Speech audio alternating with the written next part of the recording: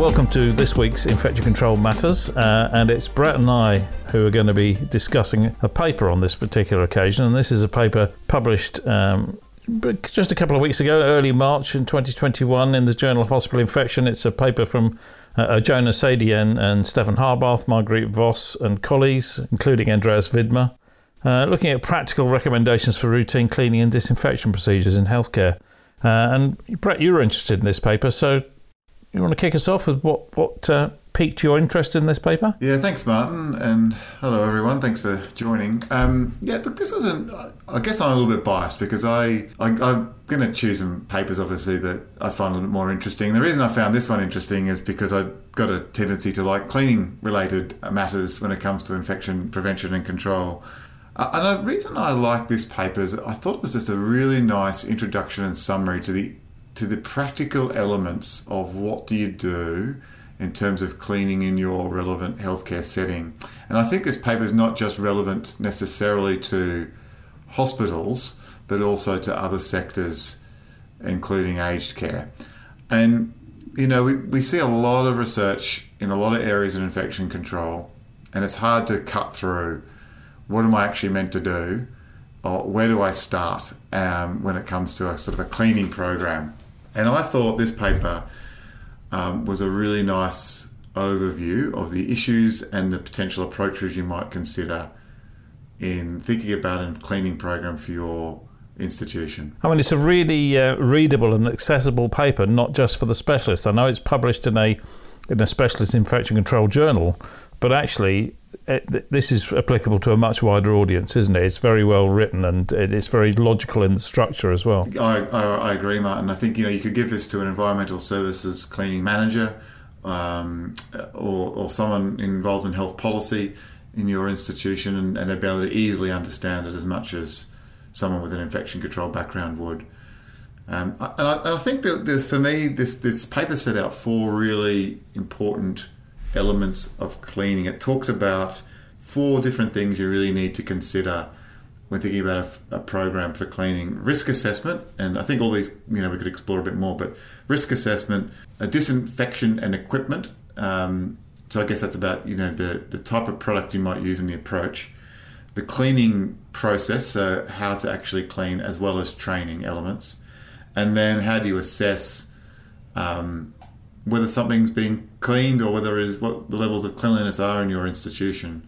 And for me, that's four simple starting points for how to think about your program. The key is you have to have all four, you know, because I see plenty of papers saying this type of, you know, disinfectant works or this type of feedback works, but actually without the education and the motivation of staff, you're not going to use your product or whatever it is correctly, and the feedback probably won't mean very much anyway if you're not being educated to think that this is a good thing to do and therefore motivated to perform it in a correct manner. Yeah. Really. That's right. I completely agree. And the authors make that quite clear that these are sort of four things that are not equally important, but all need to be done in tandem. And they start off with talking about risk assessment, and it's something, you know, we talk about a lot in infection control because there's so many shades of grey, and really it is down often to the individual risks that you're facing on any given day. And in terms of the risk assessment, the authors describe three key elements. They talk about the patient risk profile, they talk about the surface risk profile and the pathogen risk profile. And they go and talk about those things. So the patient risk profile is about, you know, the patient, obviously, and the vulnerability of that particular person or patient or resident. You know, it's very different, for example, in an ICU or, you know, or an area or ward that might have critically immunocompromised patients compared to perhaps someone's resident in essentially their own home. So, you know, I think that's a really important starting point, thinking about the patient and what are their risks as a starting point. But of course that can change quite rapidly, can't it? The risk for a particular patient, 1 minute they're in a care home, next minute they're in the accident department, and the next minute they could be in surgery, and then they could be in critical care, and then so their risk profile can escalate very rapidly. and then decline quite rapidly as well. So it's all pretty fluid, isn't it? Yeah, absolutely. And that's what I like about this risk profile, because these sort of three things, the patient, the surface and the pathogen, they change. They change based on where the patient is in their care journey, if they're in a healthcare setting or if they're outside that in more of a community-based setting. And so, having this black and white approach to infection control is problematic for exactly those reasons.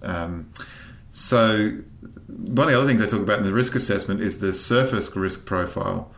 And that's a really important concept too. We have items that are high touch and low touch, for example, in different settings, and the risk as it relates to the patient is very different. Bed rails that are frequently touched, shared medical equipment is very different to a wall in a patient area, for example. And even those risk profiles of surfaces would change. So, if you think about an ED apartment where people may be constantly opening and shutting curtains multiple times for the same person, compared to an area that might be an open ward or might be a resident area where you walk in through a couple of doors, it's very different. So again, it's about the context for which you're talking about. So, I mean, if you go back to on the Spalding criteria, which was high risk, low risk. Well, low risk can be something like the bed rail, because it's not in contact with mucous membranes or sterile areas, but actually it's very close to the patient and it's touched extremely frequently and can, as you've shown in some of your work, harbour pathogens. So it's not no risk, but people do tend to think of low risk as no risk, therefore I don't need to really worry about it. And yet a wall is low risk, as a bed rail is low risk, but how often do you touch the wall? Not very often. How often do you touch the bed rail? Well, according to Ritala and colleagues, that's the most frequently touched item in the whole of a ward area. So it's again, constantly changing. Absolutely right. So there's critical and semi-critical type items, So if we're talking about something a piece of equipment that comes into contact with a mucous membrane, it's a very different risk profile to something that's coming into contact with intact skin. And then on top of that, you have this, how frequently is it touched? So there's two dynamics to the surface risk profile. And the third element of the risk assessment that the authors discuss is the pathogen risk profile. And again, we can't treat all infections the same, all pathogens, I should say, the same. We know that different pathogens behave very differently. We see that with COVID, for example, and other pathogens survive for months in the environment. Some pathogens are extremely difficult to remove from clinical areas, and then we think about biofilm formation too. Whereas some pathogens may not survive very well outside their host for very long periods of time.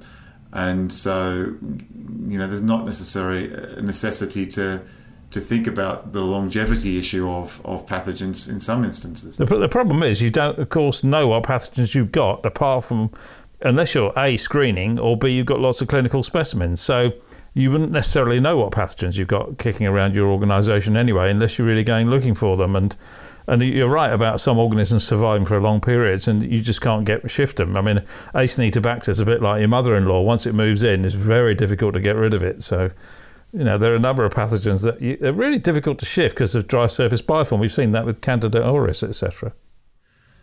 So that was the risk assessment that the authors talk about. The authors then talk about sort of disinfection and equipment more generally. And I guess here, this is a great source of variation across hospitals in the world too, whether we have a whole range of different products, I guess, and disinfectants, for want of better words, that are available. We have alcohol, chlorine, hydrogen peroxide, peracetic acid. We have approaches using vaporized hydrogen peroxide, UV.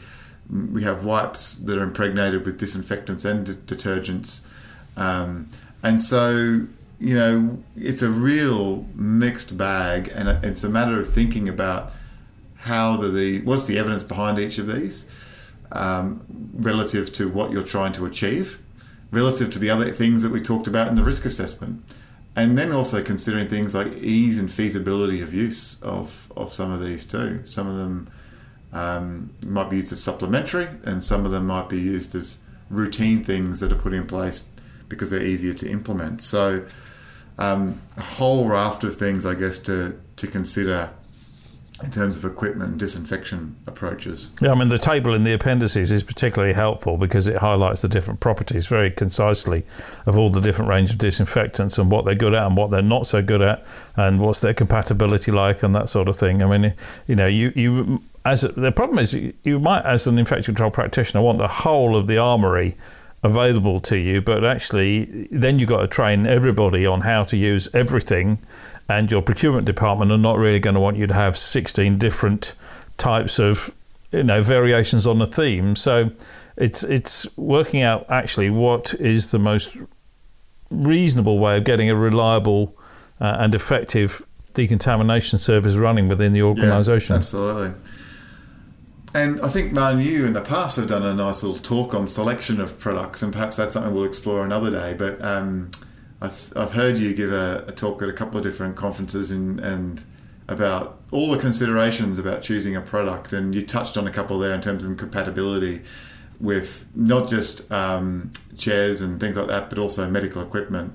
And conversely, how easy some of this medical equipment is to actually clean, even if you were to try to attempt to clean it.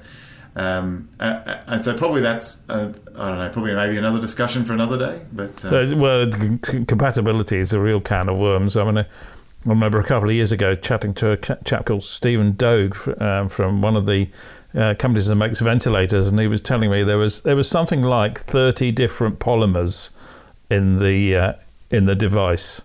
And so you've got to make sure that whatever you use on it is going to be compatible with all 30 of them, or the manufacturer has to be pretty confident that the plastics he's putting into something is going to be compatible with a number of different disinfectants. And the problem that they have, and the problem we have, is one day we might be saying, okay, it's fine, detergent water's fine here. Oh, hang on, we need to clean this. So then we switch to alcohol, and then a couple of years later we go along to chlorine, and then we think, oh, hang on, maybe we need something a bit more pokey, so we're going to use peracetic acid, and then we switch to, well, we're going to go back to something a bit lower level, we're going to use quaternary ammonium compounds on it. So you've got a whole range of different disinfectants being used on a surface, and one of them's going to get the blame for damaging it. Who knows what it was? It's a real can of worms, that one, I have to say. Absolutely. The third element the authors talk about in their paper is cleaning processes and adequate training, and I think that's pretty self-explanatory, but it has been shown now that these two things are particularly important. We need to have staff adequately trained in what to do and also how to clean, and there's some great work by Steffi Dancer and her colleagues that really try to simplify how do you clean. And in this paper, again, there is a bit of an overview of some of the principles of cleaning in terms of the actual process of cleaning itself, using an S shape and a whole range of different other measures. I won't go through them because quite a few.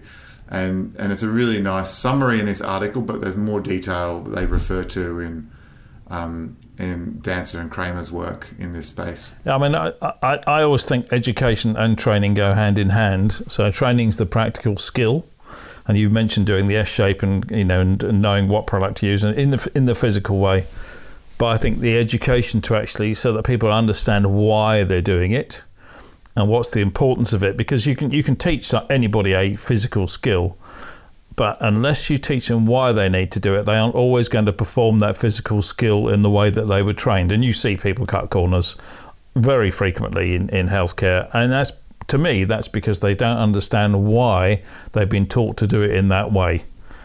So it's not just training, it's education as well, and it's the education that motivates people to implement the training well, I think. Yeah, look, and that's been my experience as well, working with environmental services in many different hospitals, and it's really important. They are a critical element of patient safety. And when you start to talk to them about just how important their role is and why it's important in preventing infections for patients, you really do see a positive response. And rightly so. It is true. They play an absolutely critical role in patient safety. It's a very under-forgotten area. And the other key element, we talked about training and education, the other key element is communication. Yeah, well, actually, one of the things I felt was missing from this is that the people who perform the cleaning and the physical decontamination are often not valued, and how the organisation should value them and show them that they're valued, and have the good work that they undertake respected and acknowledged for the critical role in patient safety. I used to say at the cleaning staff when I worked there, you're doing as important a job as anybody in this organisation to keep patients safe. This is a patient safety role that you're undertaking. That's one thing that I was a little bit missing. We're educating people, we're training them, but actually valuing them and going around and saying, do you know what, this is really good? Because you can give feedback, but often it's you haven't done that rather than you have done that. And I think the way you phrase things, we're doing really well here and we've got an opportunity to do even better. It's better than this is only 60% compliant, this isn't very good, which unfortunately is how a lot of feedback is given. Yeah, I agree with that, man. And perhaps that was inherent in their sort of communication element and reference in the paper, but I could be teased out a bit more. Well, one of the things with the REACH study that we did was exactly that. There was recognition of the importance of cleaning and really promoting the value of cleaning throughout the organisations that participated, right through to the senior management level, and recognising just how many frequent touch surfaces are cleaned each day by our cleaning staff, and called various forms across the world, of course, but and really just how well generally they do, and rewarding positive and improving practice and recognising that. So that is critically important element. The last area that the authors talk about is the fourth area, is the assessment of cleanliness, and this is again, I wouldn't say a controversial area, but it's a complex area. So we have various ways to assess cleanliness in the environment, and I would say that each of those have positives and negatives. And there's been papers, if you're really interested in this, there are papers that have written a bit more about positives and negatives, advantages and disadvantages to each of these approaches. But visual inspection, clearly aesthetics are important from a patient point of view, but really are very subjective, and something can look good but not actually be clean, or has never been cleaned. Direct observation of supervision of stuff, so actually looking at the process and by which cleaning occurs.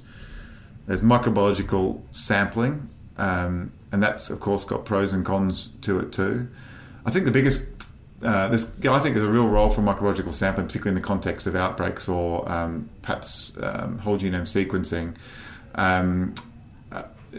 But it can provide a bit of a false sense of security, because you're really only swabbing as a surface area, 0.01% of a surface area in a room. So the likelihood of missing something is quite high if it did exist. Absolutely, yeah. I mean, I've got to be honest, when I hear people say, oh yeah, we're just doing visual checks, if you're just using your eyes to check for standards of cleanliness and hygiene, that to me says you don't want to know the real result.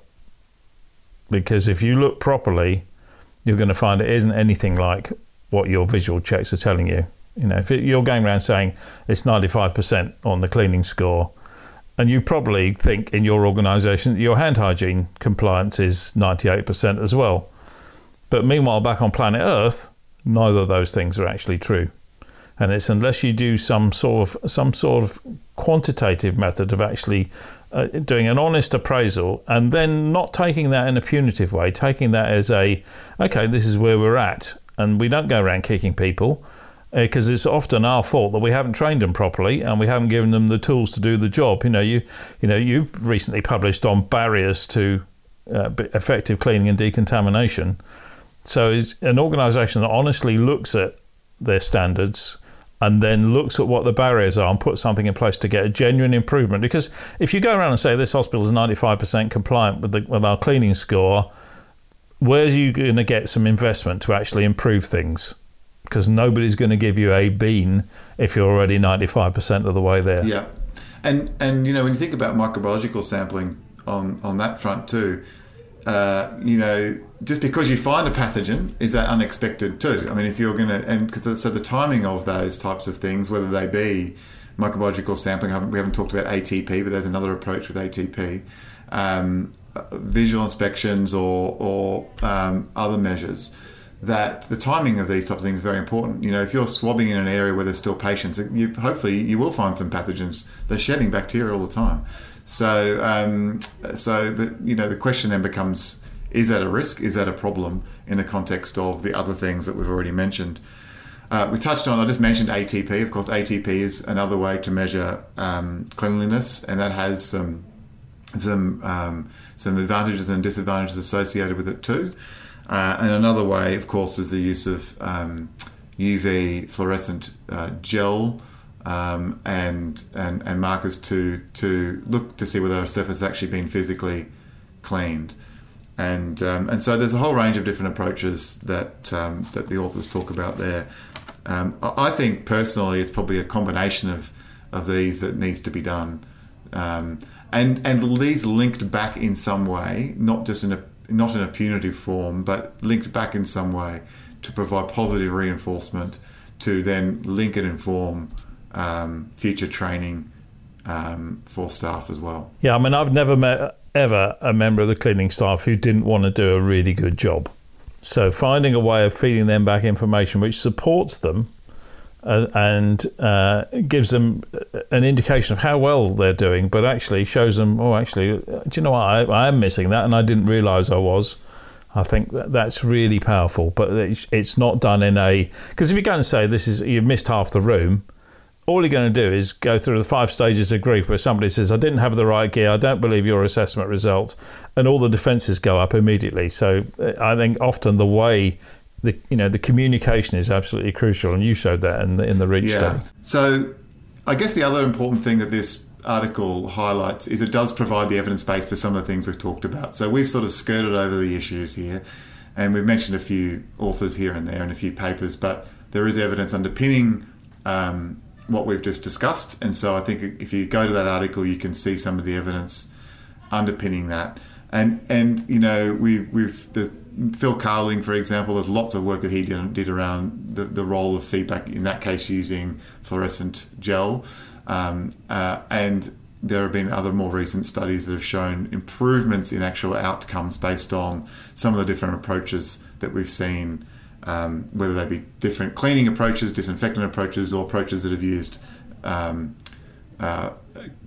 put a communication framework around it and feedback to staff. So I would certainly, people who are interested in this could certainly get a lot more information and evidence from this paper as a starting point, which is going right back to the start. Why did I like this paper? Because I think it's a really nice overview for people who want to understand the broad topics around cleaning and setting up a cleaning program, and then you can delve into a bit more detail as you need to for your organisation. Yeah, and going back to my earlier point, I think it's the sort of paper you could give. It's not just an environmental service manager, but other managers and your finance director who really doesn't necessarily want to invest in cleaning and decontamination. And this, he's almost written your business case for you, because you can say, look, we've done this, we've got the right idea with the products, but we're not really getting the training done and we haven't got feedback mechanisms. So maybe we need to work on these areas, because all 4 things are there. It's just like a bundle, which is what you showed with the REACH study. And as well, conflict alert, we've referred to the REACH paper as well, and I was the lead author on a paper called the REACH study. One of the key things that you just touched on there was cost effectiveness, and Nicole White and from the REACH team has published a cost effectiveness paper related to cleaning. That was published in Clinical Infectious Diseases. So if you do get someone in your organisation who's talking about cost, then I would commend you to look at that paper, because what that paper shows is that investment in routine cleaning, including training, auditing and feedback to staff, is cost effective for your organisation.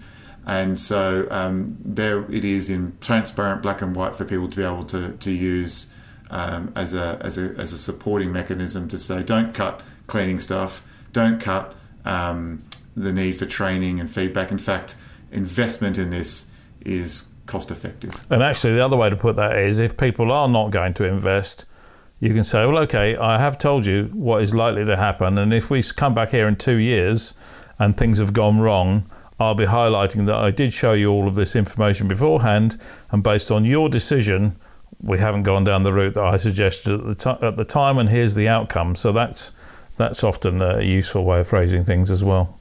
We'll be back. We'll be back. And speaking of we'll be back, Martin, we will be back with another podcast.